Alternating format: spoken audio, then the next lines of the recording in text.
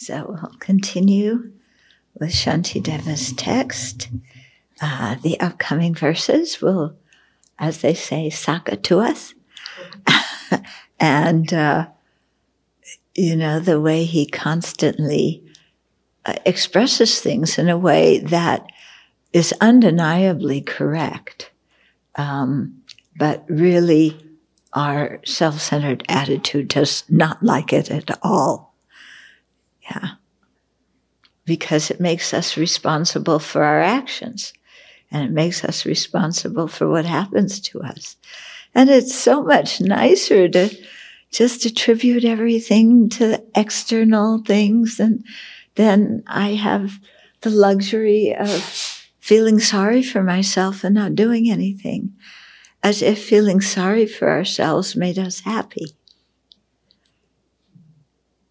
Yeah? Anybody happy when you feel sorry for yourself? No.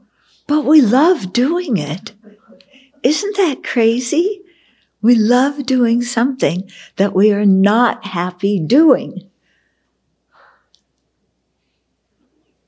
Crazy. Okay. So to get us out of this mess, visualize sitting in the presence of all the Buddhas and Bodhisattvas,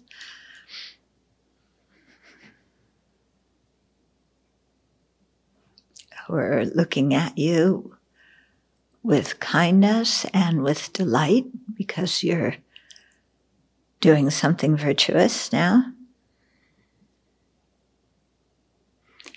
And you're also surrounded by all the sentient beings who are very happy that you're doing something virtuous, because then you'll be a nicer person and that will make them happy.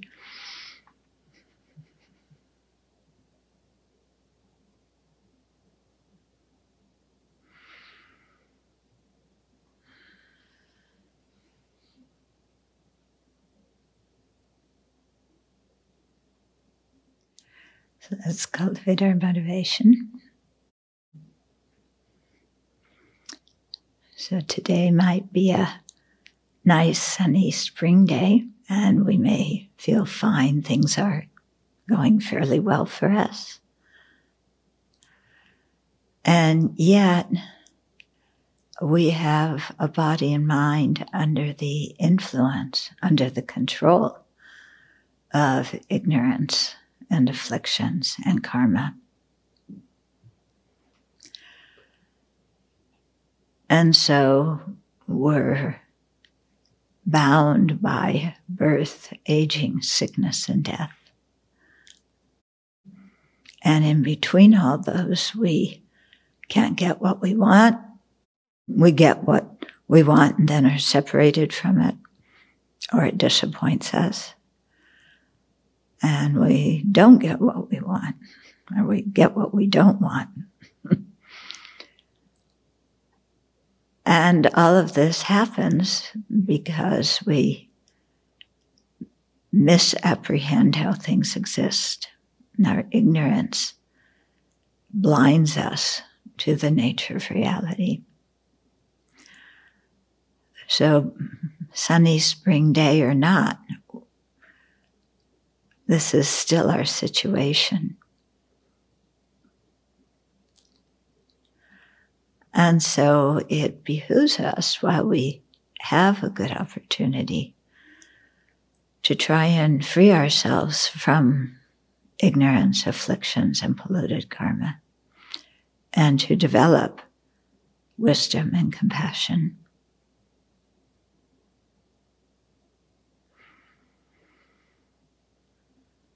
Because that is actually much more important than having things go our way in this lifetime.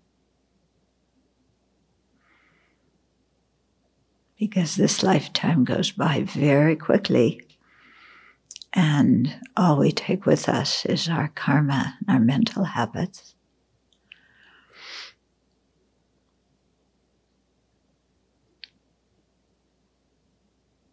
So let's again dedicate ourselves to Dharma practice, especially the Bodhisattva practice, headed towards full awakening, so that we can repay the incredible kindness we've received from other living beings.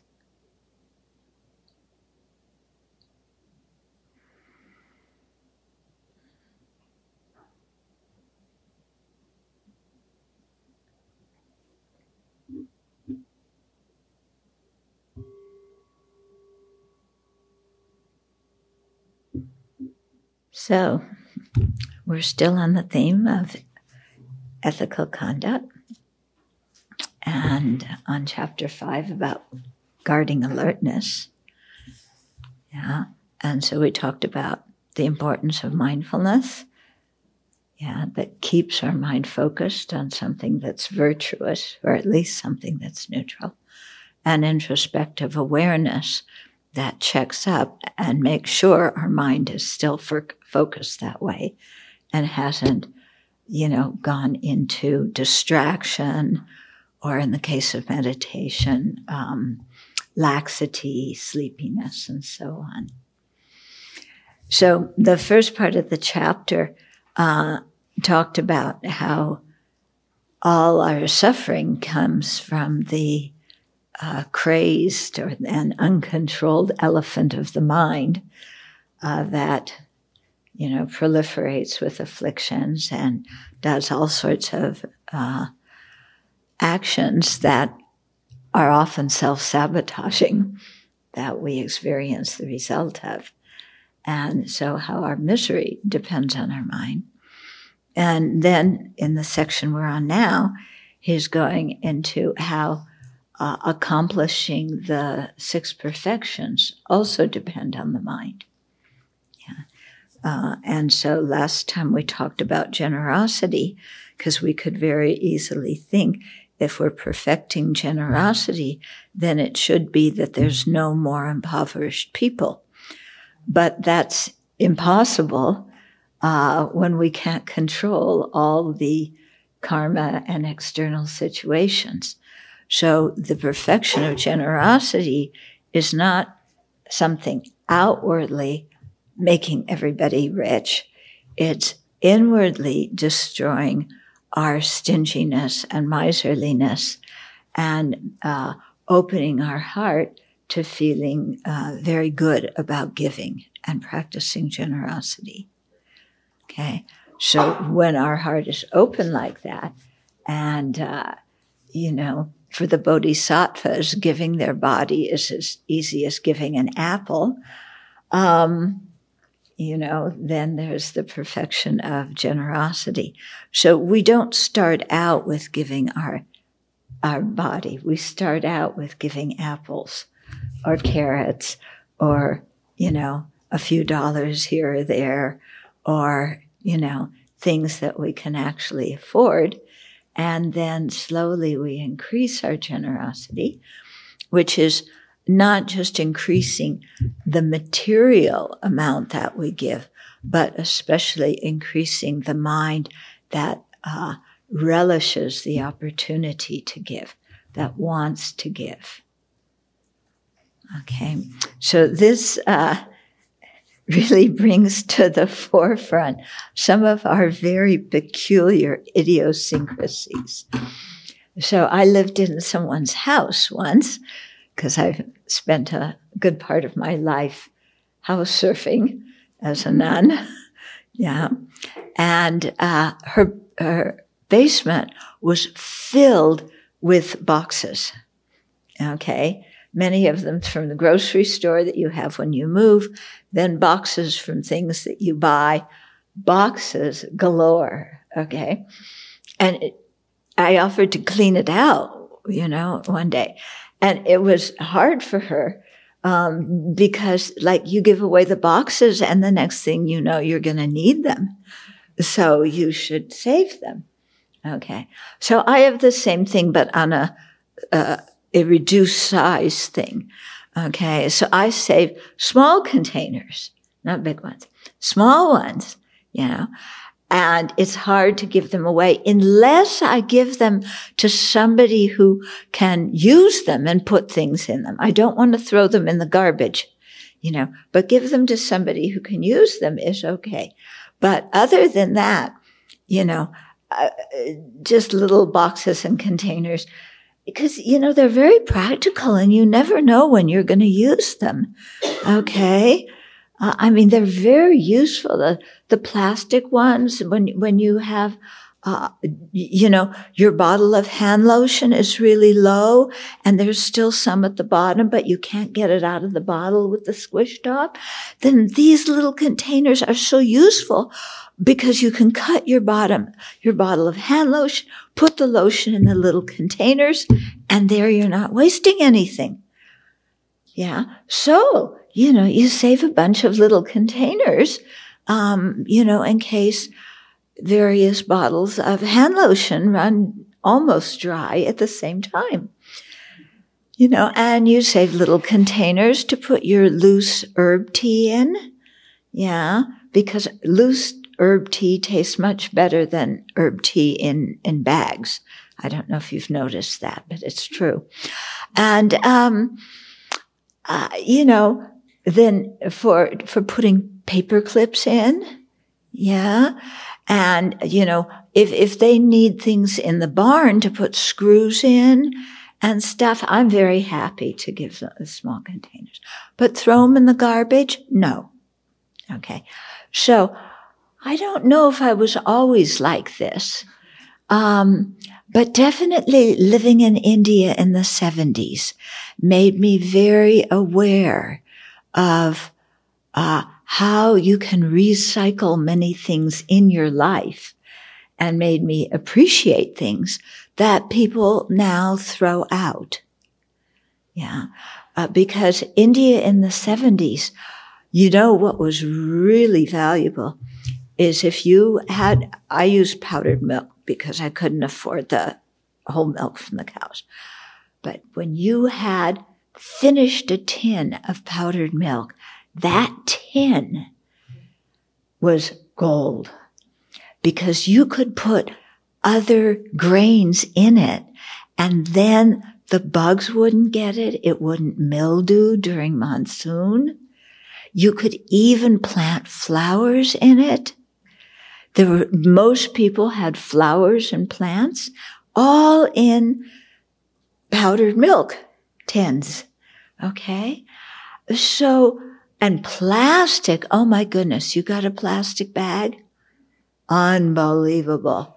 You didn't just toss it in those days. You saved it because there were so few plastic bags and they were really useful. So in one way, I think that habit that I accrued is good, even if a lot of people laugh at me. Okay? In another way, sometimes if you have too many small containers, it is a bit clumsy. But what I'm getting at here is the giving is to release that mind that fears that if we give, we won't have. So if I give my small containers, if my friend gave her big boxes, then we wouldn't have them when we needed them. Okay? So it's dealing with a mind, not just of attachment and miserliness, but a mind of fear. Okay? The mind of fear that if I give, I won't have. And that mind is completely the opposite of what the Buddha taught, which is when you give, you're creating the cause to receive. And that giving is the best cause for wealth. Okay, it's in Precious Garland, Nagarjuna said it. Yeah? But we forget that and we think giving is the cause of poverty. But it's amazing. My experience is sometimes, because I've traveled quite a bit, when I'm with people who are really poor, they are often the most generous with what they have. Whereas people who are very wealthy often are not as generous. I'm not quite sure why. maybe they worked hard to get what they have and they're afraid if they give it, they won't have it anymore. Or maybe they're attached to the reputation of being wealthy. Yeah. But I remember when I lived in India, one time these two very old Tibetan nuns, they lived in a shack down the hill from the temple. And, the shack was built out of displaced pieces of garbage, and with you had a good roof in those days if you took one of the big ghee cans and could cut it up and then make a tin roof out of the ghee cans, But they invited me to come and, just have tea. And so I went in. The floor was dirt. Okay, mind you, this is in a climate with monsoon rains, and they lived on a hillside. The floor was dirt. They had a small kerosene stove, the kind that if you don't ventilate well could kill you, and they had a tin full of kapse, which are the Tibetan. They're a cross between cookies and biscuits that they make for Tibetan New Year. So, and it's something really special, And they offered me tea and kapse. They weren't clinging onto their kapse for themselves. They offered them to some Westerner who, thought, well, kapse are okay, but chocolate chip cookies are better. But what I really appreciated in terms of, of taste, the cookies, chocolate chip cookies are better. But in terms of the warm-heartedness, their kapse was much better. Yeah. So, we really, it's how we give, what our mind is doing, that makes us generous. Okay. So giving isn't just giving material. That's one kind of giving. Okay. We also give protection. So when we have bugs in the winter, we take them out and we try and put them somewhere where they won't freeze to death. Okay. We try and cover our buckets of water when they're outside so other bugs don't drown in them. And we definitely don't kill the animals that live together with us. Okay. No hunting at all. No fishing. Some people would say, oh, terrible. What are you doing? You should go fishing. It's a national sport. No, thank you. Okay. So, generosity of protection, generosity of love. Yeah. When somebody is down, when somebody needs encouragement, when someone's confused, reaching out and helping them. Yeah. Giving them support or love or whatever they need. And we get many people writing to us for that kind of help. And then the generosity of the Dharma is the last kind. And that's said to be the best kind of generosity, when you can share the Dharma with others. Yeah. So that means even sometimes you don't feel so well, but somebody asks to learn the Dharma, you help them. Yeah. If you're able to. If you're not able to, because you're sick, then it's something else. But it's not just a thing of, I don't like that person, or I don't feel like doing it. And that's actually how I got involved in prison work in the 1990s, is some incarcerated person in Ohio wrote me a letter asking for some Buddhist books and saying he was interested. And so I have the Bodhisattva vows, so I sent him some books. That started a correspondence. He told his friends. The word got out. And then now we have quite a robust prison project with, 1,000 people? Easily. Over 1,000 people. Yeah, that we send things to. And what's interesting about this is I asked him how he got my name and to send me something. And he said he had sent out 25 letters to Dharma centers, and I was the only one who answered. But when he checked his list of 25, I was at Dharma's Friendship Foundation at that time, were not on the list. So I don't know how I got his letter, but it was good. Yeah, because look what's grown out of that. So, generosity is the willingness in our hearts, to give. Instead of, well, I gave you this, so now you owe me a favor. Or I did this for you, now you owe me a favor. Yeah. I vacuumed the floor when it was your turn and you forgot. So now you've got to vacuum the floor for me. Yeah. So we do business. Our generosity is business. I help you only if you help me back. Okay. And so in that, there's no delight in giving. Yeah. There's no delight in giving. Yeah. But what we want to really create, especially here at the Abbey, is an economy of generosity where we can give freely without charging people for things. And then people can give freely to us. And then everybody creates merit and everybody has a happy mind because they're able to give. Okay? So that's the kind of thing that we're aiming for. Yeah.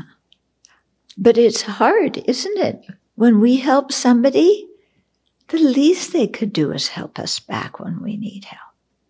And if they can't do that, the least they could do is give us a present. And if they can't do that, then they must say thank you. And if they don't say thank you, I am not helping them again. Because they're unappreciative. Whereas, when people send me things, do I write and say thank you? No. Why should I? Okay. That's one thing I think mothers, at least my mother, mothers teach their kids. I don't know if my brother learned it, but I learned it. You receive a present and you write back and you say thank you. Yeah. So they recently sent me some of the letters I wrote to my grandmother when I was 10 years old. Yeah. But my mother made me sit down and write thank you letters. And now it's like I have to, I have to write and say thank you. I don't feel comfortable just not doing it. Yeah. Or at least acknowledging that I received a gift. Yeah. Have you ever sent people gifts and then they don't even acknowledge that they received it? And you're left wondering, did they get it? Did they not get it? So it's just kind of common decency, but it's also an act of generosity towards the other person. And it's an act of recognizing how interdependent we are. Okay, so generosity, dependent on the mind, not dependent on the amount that you give. But if you have, then at least you should give. Like the old man I told you about last time, who was just going to visualize giving his brick of tea, even though he had it with him. Okay. and had intended to give it beforehand. Okay. So that's why verse 10 says, the perfection of generosity is said to be the thought to give all belongings, all beings, everything, together with the fruit, the result of such a thought. Hence, it is simply a state of mind. Okay. Then verse 11, we start with the perfection of ethical conduct. Remember, the perfection of ethical conduct differs from just ethical conduct. The difference is the perfection of ethical conduct is motivated by bodhicitta. Plain ethical conduct can be, because you feel it's the right thing to do, or you want a good rebirth, or whatever. Okay, so be aware of the difference between the two. Okay. So nowhere has the killing of fish and other creatures been eradicated, for the attainment of merely the thought to forsake such things is explained as the perfection of ethical conduct. Okay, so in the world, many people still go fishing, they go hunting,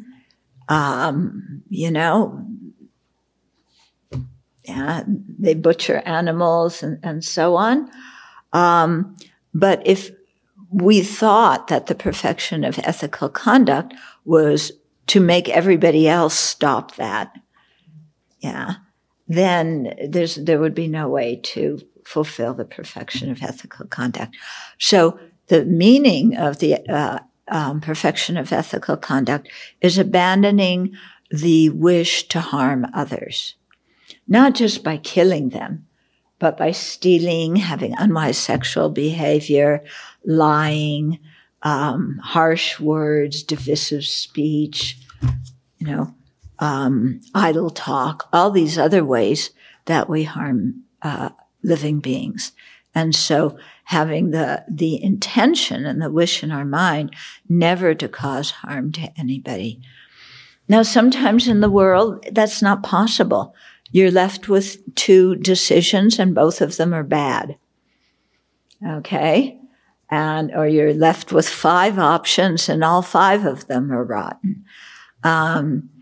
So it's the thing of choosing the least rotten, the least harmful, that is going to correspond with your mental state that has no wish at all to cause suffering or harm to anybody else. Okay. Sometimes in helping somebody, what we initially do harms them.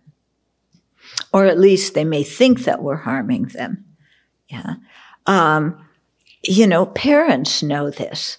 When they discipline children, if your children have something that's harmful, even if they got it legitimately, you have to take it away from them because they may misuse it and may harm themselves or harm somebody else. Okay, and they may be unhappy about it. Yeah. So in order to prevent harm to others, you may have to do things that initially people complain about, or maybe even they hold a grudge against you. Yeah. But you're doing it because you actually care for them. And I'm sure we've all had we've been on the flip side of that, having somebody else take something of ours that we cherish because they know that it's not good for us, or somebody who corrects us and gives us feedback we don't like to hear, because it's good for us and it's needed. Okay. So sometimes, we have to give that kind of feedback to others. Sometimes we have to receive it. But the thing is, if it's given with a kind attitude, then it's still ethical conduct. Yeah. This comes, when you read the news, when you listen to politics, this kind of thing comes a lot. There was a recent incident in, I forget which city, maybe New York, I'm not sure, but an Asian woman, an older woman, 65, which actually is quite young now, was walking down the street, and somebody pushed her and then started kicking her. And there were two door guards at some hotel or something, like right outside. And they saw this happen and they closed the doors. Yeah. So that's the kind of thing we have to counter, when we have the opportunity to help. But it's difficult sometimes to know what to do to help. Right now, the trial of Derek Chauvin is happening. He's the guy who sat on or put his knee on George Floyd's neck. It comes out now. It's 9 minutes and 26 seconds, something like that. It's longer than we thought before. Okay. And the people who are testifying, I haven't followed it very carefully, but just read the top kind of things. It's excruciatingly painful for them to testify. Yeah. And, just relive that experience of watching what happened. So you can see what happened when even one person doesn't keep ethical conduct. And then you have this, they called to testify one woman who was a first responder. She was off duty. She was walking by. And she went over and she said, "Let me take his pulse. Let me help." The police would not let her near George Floyd. Yeah. And she was wanting to help. They were interfering with it. Okay. So, she feels quite bad because she couldn't help him. The boy it was a teenage boy, I think he was 18 at the time, who took the $20 bill that in the shop, that he thought may be counterfeit. That kid now feels so guilty. He was just doing what his employer said, go out and tell him to come back in the store, and he doesn't want to, call the police. His employer told him, but he says, if I had just taken that bill, George Floyd would be alive. So even though he's not responsible in the least for Floyd's death, still, he feels bad for having done what he did innocently that resulted in that. So, the themes, there's several themes from this. First is, don't feel guilty if you didn't have the intention to harm. And if you were thinking clearly, if you were being negligent or lazy, that's something else. But if you were thinking clearly and did what you could, there was another teenage girl who was there. She testified. I think she was the one who took some of the video. And she was shooting the video. She was yelling, at the cops to stop it. But she feels guilty for not interceding. How is a teenage girl going to pull a huge policeman off of somebody? Yeah. But she feels bad about not doing something. Yeah. But it's not, what could she have done? Yeah. Actually, what she did was good. She videoed the whole thing, which has brought so much racial awareness, the awareness of racial discrimination to the country. Yeah. But so don't feel guilty when, you can't control the whole situation and make somebody stop harming. But also, don't use your position to justify harming. And this is one of the things, one of the inmates I correspond with, we write back and forth a lot about racism and power dynamics and things. And his recent letter, he was saying that many people justify racism by just following the rules in the institution that they represent. And the rules do not specifically mention people of one race or the other, but they're definitely designed to harm minorities. Okay? And so he was commenting, and this is the thing, why most police officers, when they wind up killing somebody, why they are not held accountable for the death.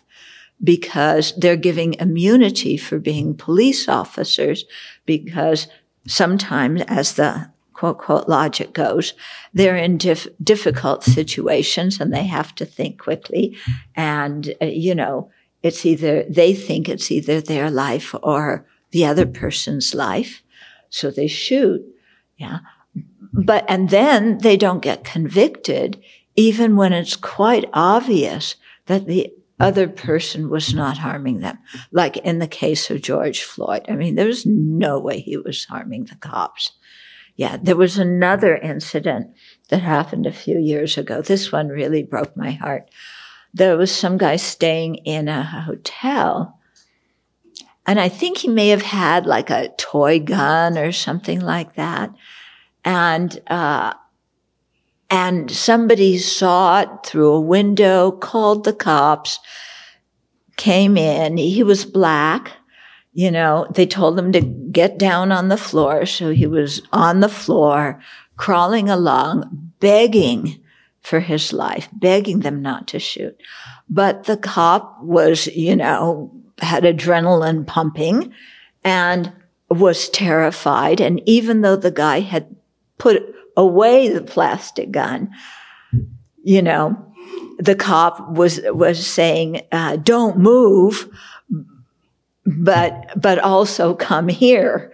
And it wound up shooting him, because he put his arm in a certain position and the cop thought he was pulling a gun. I mean, there was the one, remember the guy who was standing on his doorstep one night in New York a few years ago. I forget his name. Yeah. Also an immigrant, black, and the cops fired at him. He was holding his wallet, I think, or a cell phone, not a gun. So there's so many instances of things like this. Yeah. So, to try, and I think part of our practice of ethical conduct is to try and speak out about these things. It doesn't mean hating the cops, and it doesn't mean blaming the cops. My perspective is, I can understand how the cops are scared when you have a citizenry that is armed. Yeah. I think it's the gun industry, that sets up a lot of this. Yes, there is racism, definitely. Yeah. But what makes the cops skittish is that you have armed citizenry. Yeah. So I could go on and on and on, but I think you got my point, okay? That ethical conduct is the wish not to harm, okay? So whether you're a suspect of something, just go along with them. Don't talk back, be polite. You look skeptical. Yeah. The chief critique of that logic is that it blames the victim for talking back or doing this or that. Yeah. And it's true. It blames the victim. Like women get blamed for how they look. The rape was their fault. No. It's not that. But if you know that other people have uncontrolled minds, help them out a lot. Help them out even a little bit, and don't antagonize them. Yeah, that's what my mother taught me. It was, I think, pretty good advice. Yeah, sure, you can talk back, but what do you get out of talking back? Does the other person hear you? Do they listen to you? Do they change their mind? Or do they, in return, get more antagonistic? Okay. Now, you can understand how and why people would talk back, especially if you're in a minority where you are usually afraid to express yourself because chances are somebody will harm you back. And this is your chance to stand up to power and authority. I can fully understand why people would talk back, but I also know that it's counterproductive. And it doesn't legitimize what the person in authority does, but you can, you have a choice at that time. You can feel your own power by talking back, or you can preserve your own life by being quiet. So it's your choice, what people value more. It's an awful situation. It definitely should not be like this. But as we know, in samsara, should and should not does not matter for beings. Yeah. When you're in a situation and karma is ripening and multiple causes and conditions brought it together, you can't go back in the past and undo all those causes and conditions. You have to deal with what is.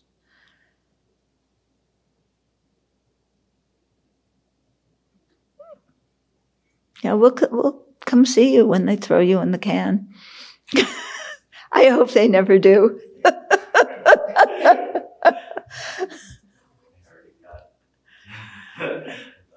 Yeah, I hope you learned from that.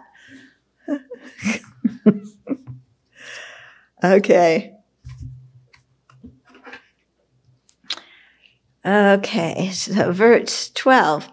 Unruly beings are as unlimited as space. They cannot possibly all be overcome. However, if I overcome thoughts of anger alone, this will be equivalent to vanquishing all foes. Okay, so this is about anger, the perfection of patience, or the perfection of fortitude.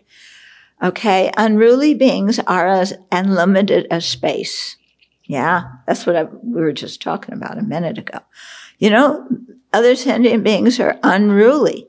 Even some people who are mostly kind, sometimes they lose it and they are unruly.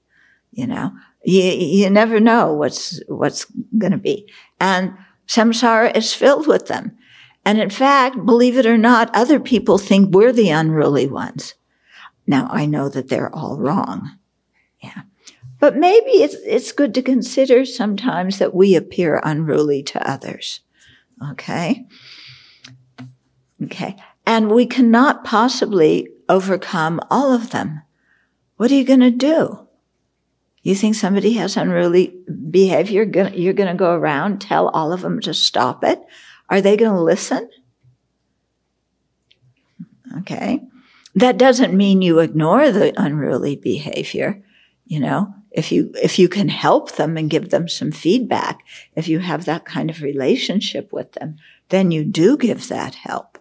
But to think that we can control other people and that our words of wisdom are going to instantly transform them, forget it. Yeah, it doesn't work like that. As you realize, as soon as you start to give Dharma talks. However, if I overcome thoughts of anger alone, this will be equivalent to vanquishing all foes. So I can't control the external objects. and people and make them change their behavior. But if I overcome my own anger, then it's equivalent to vanquishing all foes. That doesn't mean that if I don't get angry, they're going to stop harming me. But it means if I don't get angry, my mind will stop making them into enemies and blaming them and retaliating and making myself completely miserable because I'm so mad. Okay. Anybody here happy when they're mad?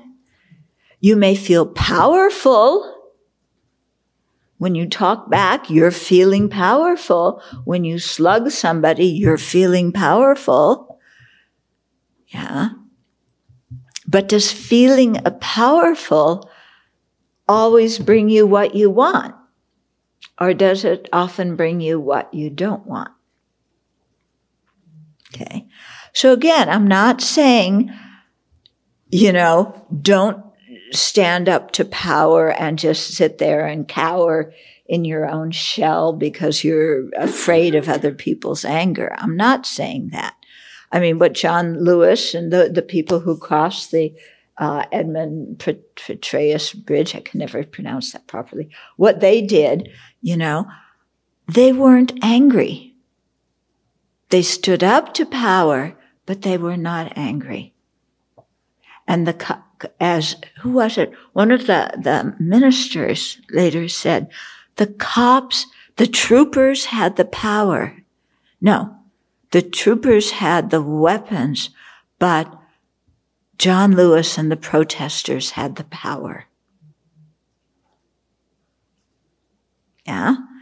And they did. I mean, that event is what brought the civil rights into people's living rooms, where they had to watch peaceful people getting beaten and bit by dogs and water hosed, on the 6:00 news. And that's what really started to change things. So I'm not saying you don't stand up. You stand up, but you're not angry. You don't make those people into enemies. Yeah. And best is if you can have compassion for those people. Yeah. When I was in Tibet, and we were going one day to Ganden Monastery, which is way up on a hill or a mountain. I don't know where it stops being a hill and starts being a mountain.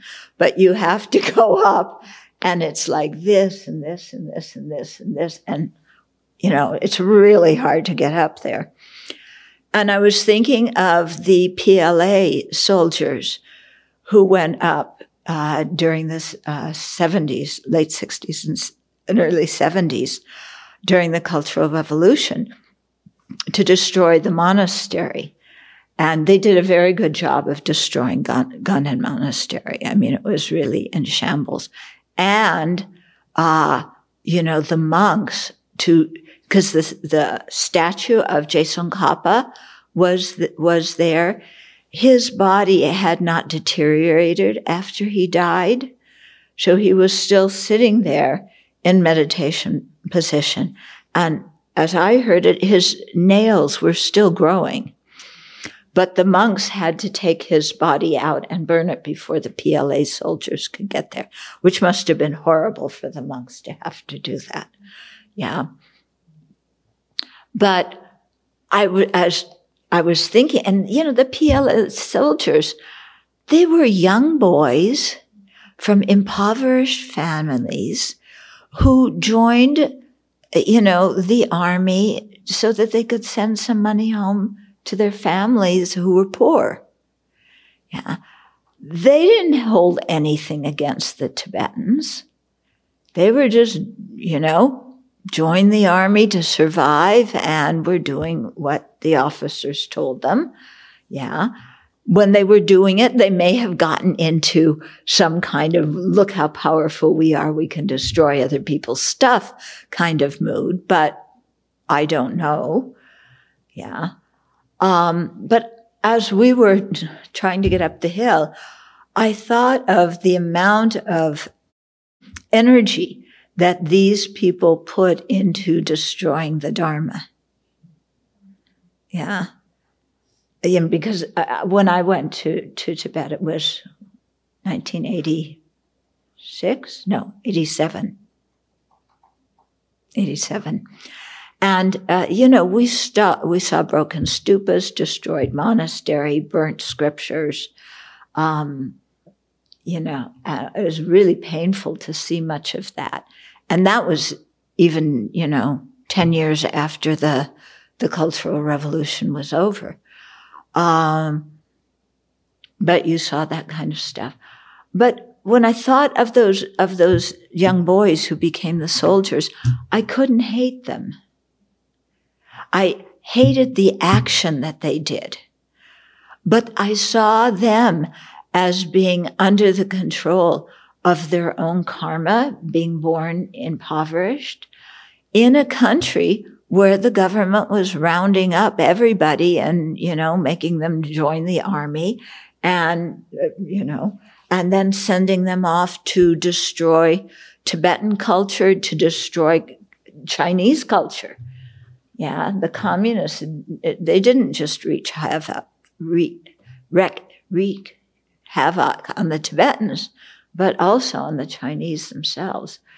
And, I just had some compassion for these kids because they were trapped in that situation, doing what they were doing. Yeah. And, if we really think about it, so often the people that we find easy to hate, if we look at their conditions, we could see that if we were raised in those conditions, we might act like them too. So even if you take our former president, and you may really disagree with his policies or his behavior, but if you were born in that family with those kind of values and that kind of pressure, if you were born with that kind of karma behind you and so much attachment in your mind, would you have turned out any differently being raised in that family? Maybe you would have turned out a little bit differently for the better, or you may have turned out differently for the worse. Yeah. So when we think like that, we consider people's situations, then we see that we don't have to make them into despised enemies. Mm-hmm. And this is why, the Buddha is very clear in the Dhammapada that hatred alone is never overcome by hatred. It's overcome by love. Yeah.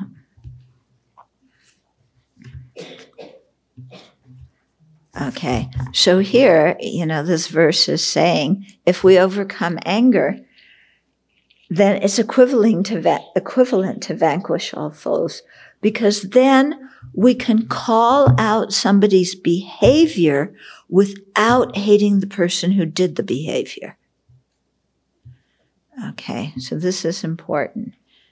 You disagree with their politics, but you don't hate them as individuals. Okay. And then verse 13, this is a very famous one. Where would I possibly find enough leather with which to cover the surface of the earth? Yet wearing leather just on the soles of my shoes is equivalent to covering the earth with it. Okay, so there's thorns and glass and all sorts of things all over the earth. I mean, if we walked barefoot just outside of this building, it would hurt. Yeah, on the gravel. So we could either put concrete all over the earth everywhere. Yeah, or in this Shantideva, that he didn't know about concrete, so he just said leather. Okay. But you could put leather or concrete or whatever you want all over the earth, or you could wear a pair of shoes. And how would you ever get enough concrete or leather to put all over the earth? So that is like, that analogy is like trying to make everybody else change and be what you want, or trying to destroy all the people you disagree with, all the people you think are harmful, all your enemies and foes. Yeah, that would be like putting leather or concrete over everything. You take care of the situation by changing the outside conditions. Okay? And how are you ever going to do that? Yeah? Yeah. Where are you going to buy all the concrete in the world, which still isn't enough to put it all over the earth? Okay.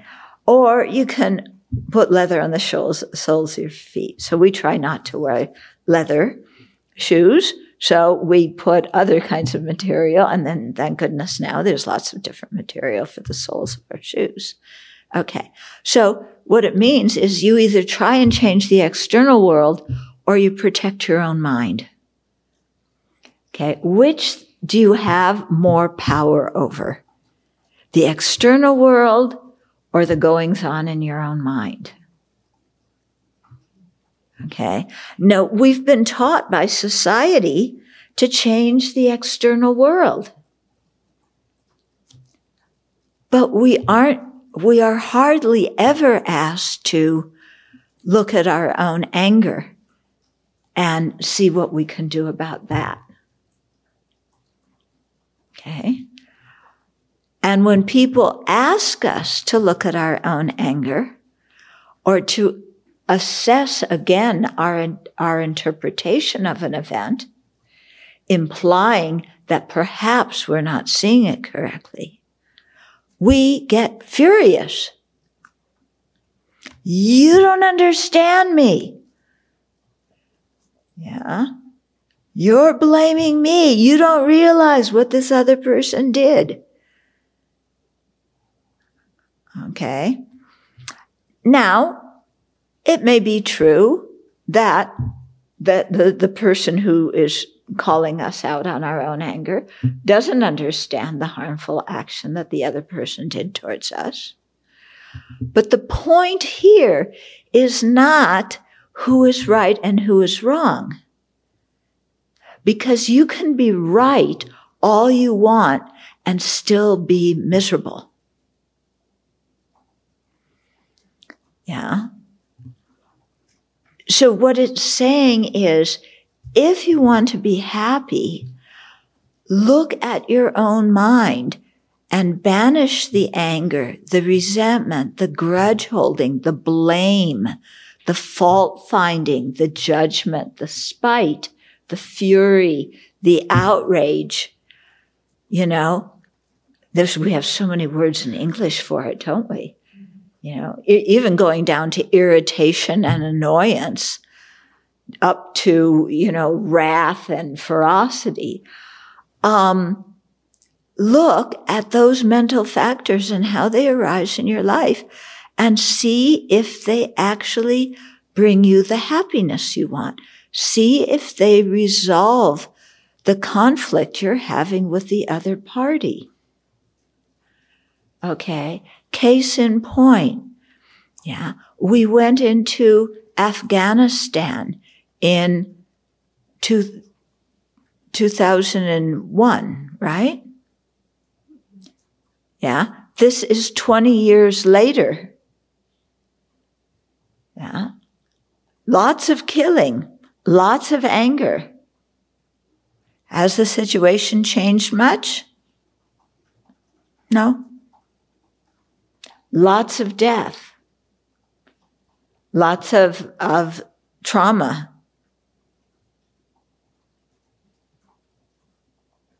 Yeah, hasn't changed much. Okay, so we can get very angry and try and change outside, But changing outside doesn't always change the situation for the better. So it's we need incredible skill, and we need to really understand well the people we're dealing with. If we don't understand them, and how they think, then it's difficult to resolve a situation. Yeah. But many times, if we are understanding and kind in a difficult situation, it keeps the situation from getting all blown up out of proportion, and it stops the anger right there. Yeah. We got an email the other day from a friend of ours. She may even be listening to this. And she was in the Boulder community where they had the mass shooting a week or two ago. It was across the street from her apartment building where she lived. And the whole community is traumatized. So she was driving a few days ago, and she said she must have just fell asleep for the shortest moment. Have you ever done that? Yeah, in teachings, I'm sure you have. You fall asleep for the shortest moment before you wake yourself up. And she was driving, and she jammed on the brakes, and she still hit the car in front of her. So she was really flustered and upset about it. And you know how it is when people rear-end somebody?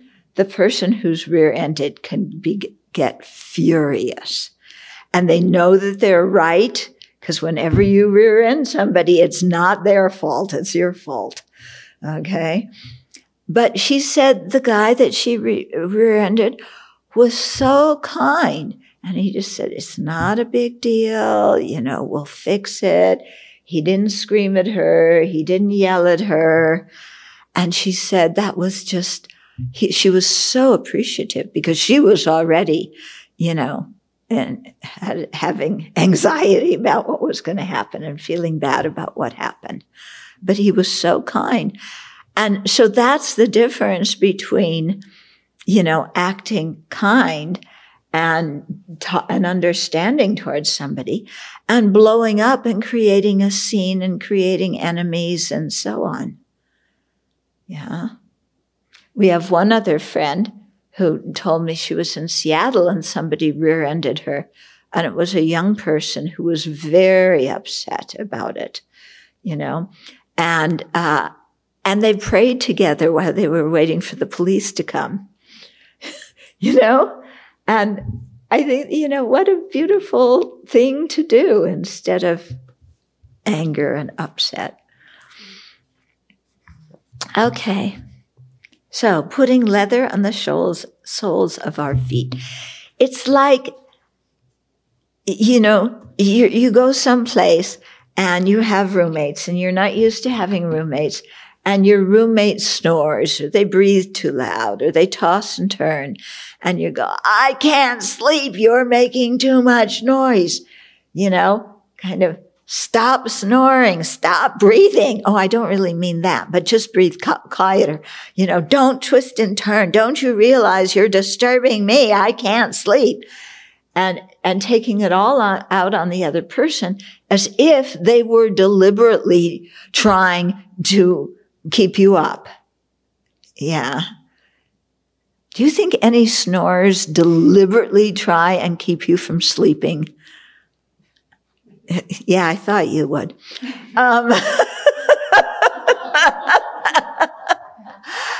So if you have that mind, you're going to be mighty unhappy.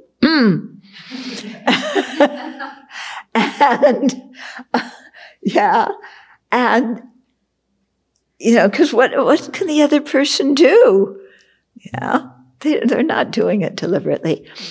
What's quite interesting is some people come here and they say it's so quiet at the Abbey that they can't sleep.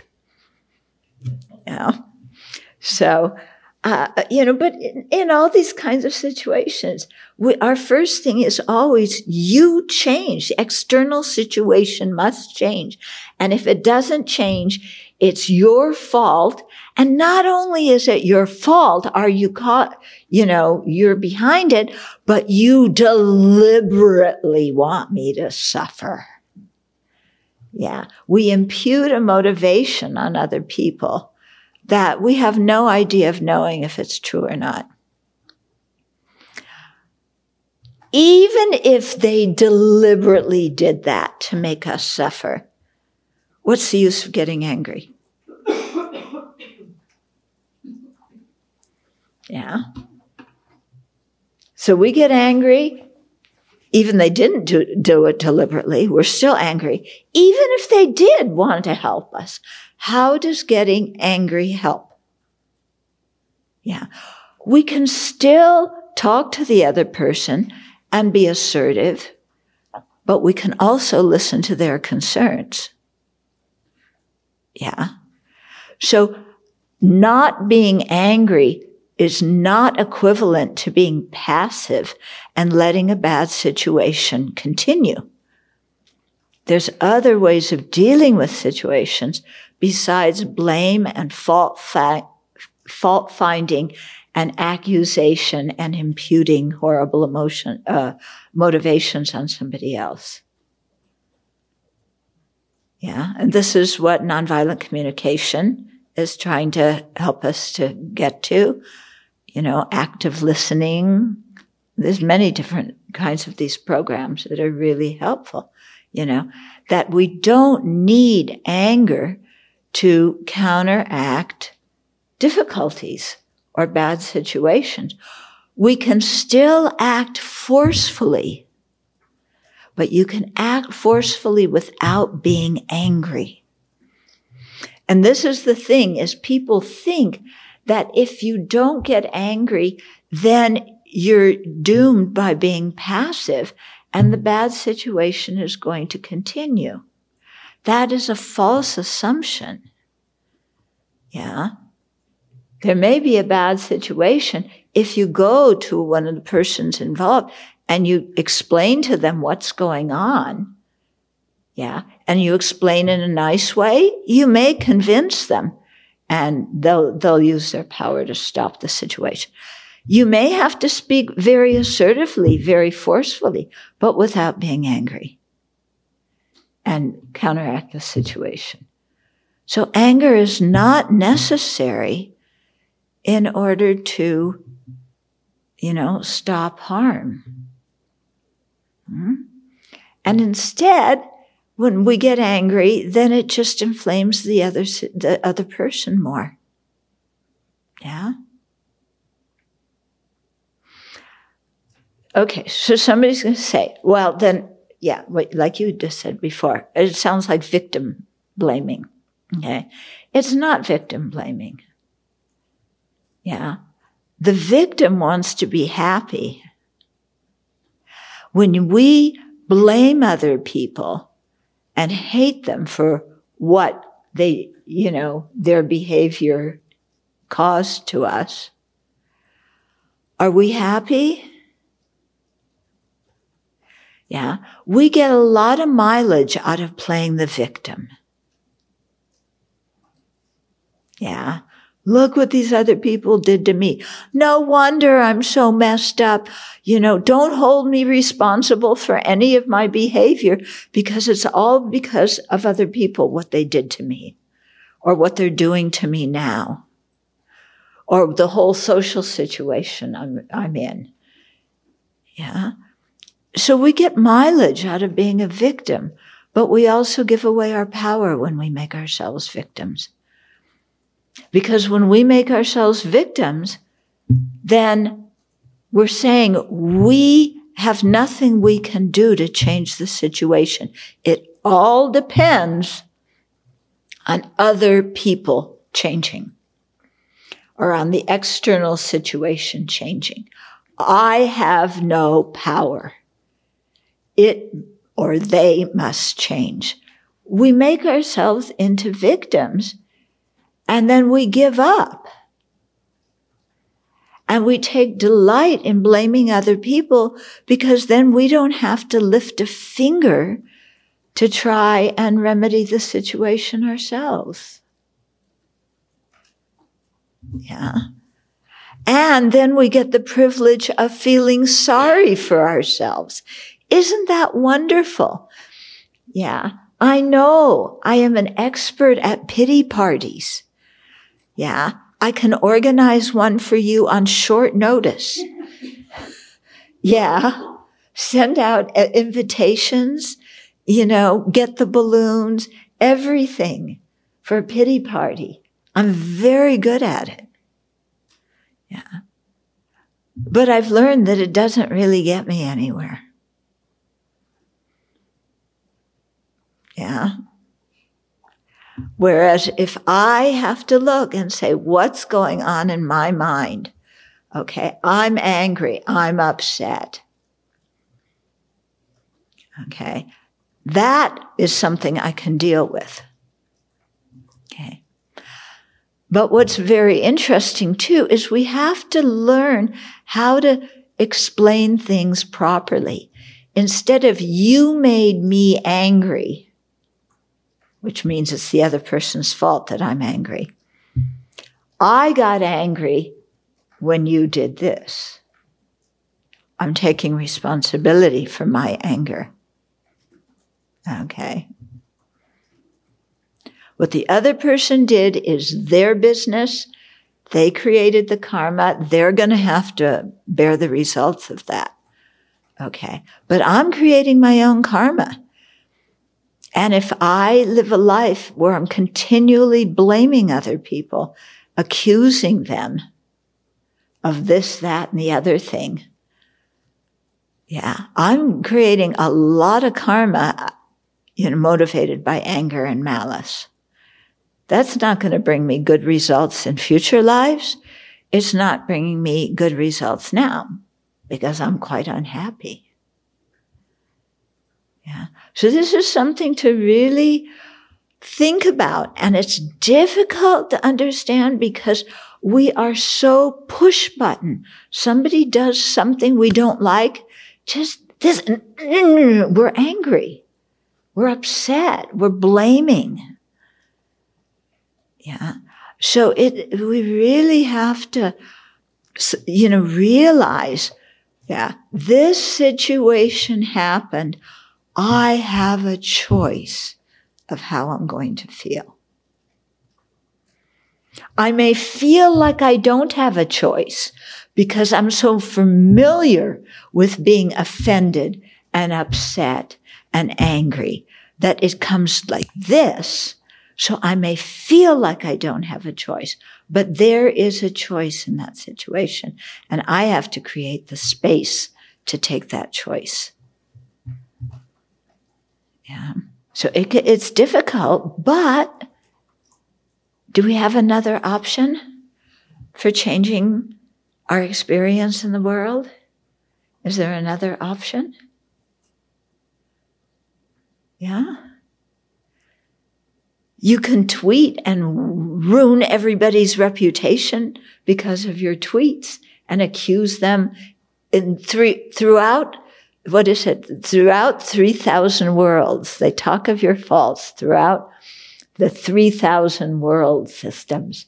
Okay. So you can tweet, the whole world, which isn't actually so big when compared to 3,000 world systems, and you can blame everybody and ruin their reputation and make them terrified of you so that they all come shivering back. What do you want us to do, Master? But what kind of karma are you creating? And are you happy? We had perfect example of somebody using that strategy for happiness for 4 years. That person is one of the most suffering people we can think of, despite their wealth and so on, or lack of it, it may seem. Status, despite all that, tremendously unhappy. Okay? So this is the kind of thing that Shantideva is trying to get at. Okay, maybe we can have a few questions now. We did 3 verses again. But I hope it's paying off going slow, to make us really think about what's going on. When I was at the library in Dharamsala 19 years ago, Geshe Sonam Rinchen told a story from the sutra. I don't remember which one. I don't know where my book is that I wrote this in. But he was sharing this story about these people in ancient India that went to the king in this certain place, and they were begging him, it's so unfair. There's only a few rich people. They have all the wealth. Look at all these poor people. We outnumber you many, many times. Can you please do something about this? So finally the king did, and he took all the money from the wealthy people and he spread it out evenly among all the people in the kingdom. And then according to Geshe Sonam Rinchen, it wasn't too long afterwards that everyone sort of sifted out back to their original places. And I never forget that story. Mm. And I saw this happening when I used to live in Alberta. There was a certain North American Indian tribe, and their reserve land, they had the mineral rights. So they were getting enormous wealth from the oil and gas. And what they were doing was very tragic. Every time someone turned 18, they would get tens of thousands of dollars. So these kids would see the former examples of the 18-year-olds. They'd go out and buy a big, expensive truck. They would party day and night. They would buy their friends gifts, which is some form of generosity. Mm-hmm. But it ended up with people having drug and alcohol abuse problems. Mm-hmm. The money was gone in no time. And often the truck was ruined and there was injury or death. Yeah. So you see, it's a thing of changing minds, isn't it? Yeah. Have to change the mind. Yeah. Someone is asking for tips on how to deal with a person that always acts like the victim. So they give the example that you just ignore him, but that when there's complaints, but you don't want to stop having a relationship and you want to help. So is it better to ignore them or to try and help and understand them, or? Okay. Yeah, we always have questions about what we should do with other people to make them change. Yeah. So it's interesting to ask ourselves first, why does being around complaining people bug us? It bugs me. I can't stand people who constantly complain. Or I can't stand their constant complaining. The people have Buddha nature, but their complaining doesn't. Okay? So it's, it's an interesting question. Why do I get so when I'm around people who complain? Yeah. It's because, I say, I feel they are shifting the responsibility for their actions to me. That is not a feeling. Feeling they're shifting responsibility to me, that's not a feeling, that's a thought. I have that thought that they're shifting responsibility for their feelings to me and expecting me to do something about it. That's my thought. My thought. Maybe their fault, maybe not their fault. It doesn't, it may be their thought. It may not be their thought. It doesn't matter. What matters is it's my thought and I buy into it and I get irritated because of it. Okay? If I don't feed that thought, then I can act differently towards the other person. Yeah, they're complaining, and I say, let's go out and do something. Yeah, I change the topic. I change the situation. Or they're complaining, and I say, You're an intelligent person. What ideas do you have for how to deal with this? And then maybe they start thinking about it themselves. And then we can actually have a good discussion about it. Oh, you're doubtful. Yeah. Because they are inherently complaining people who are hopeless. But the worldviews contradict. They might actually think that their feelings are the other person's fault. And until that worldview shift changes, the conversation I've found and experience does not tend to go well or anywhere. Okay. Then, what have you found works? I choose my friends better. That's a way to solve it. You choose your friends better. Yeah. Yeah. Changing the topic and changing the situation, they do work well. They're good techniques to have. Yeah.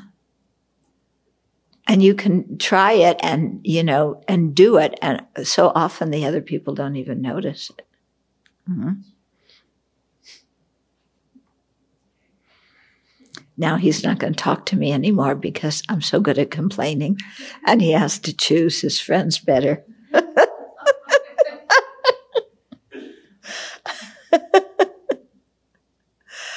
Is there another question?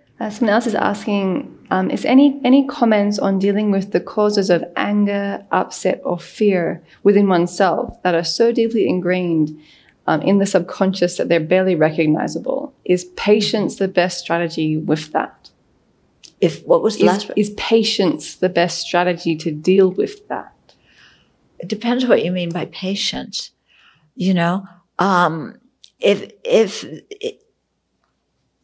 So the question is, you usually respond with anger and blame, and it's so deeply ingrained that you don't even notice it?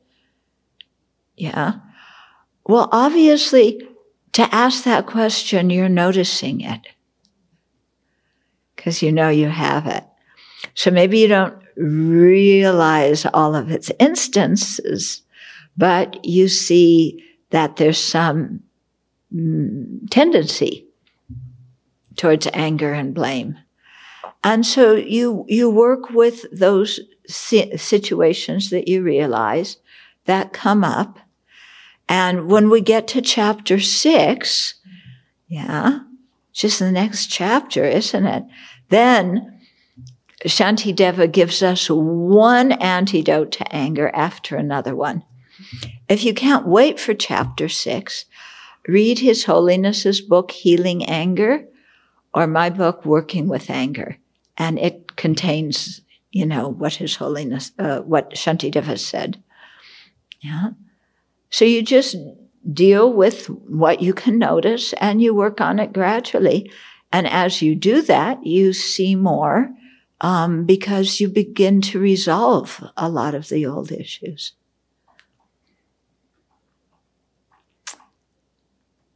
Okay. Then we'll close now.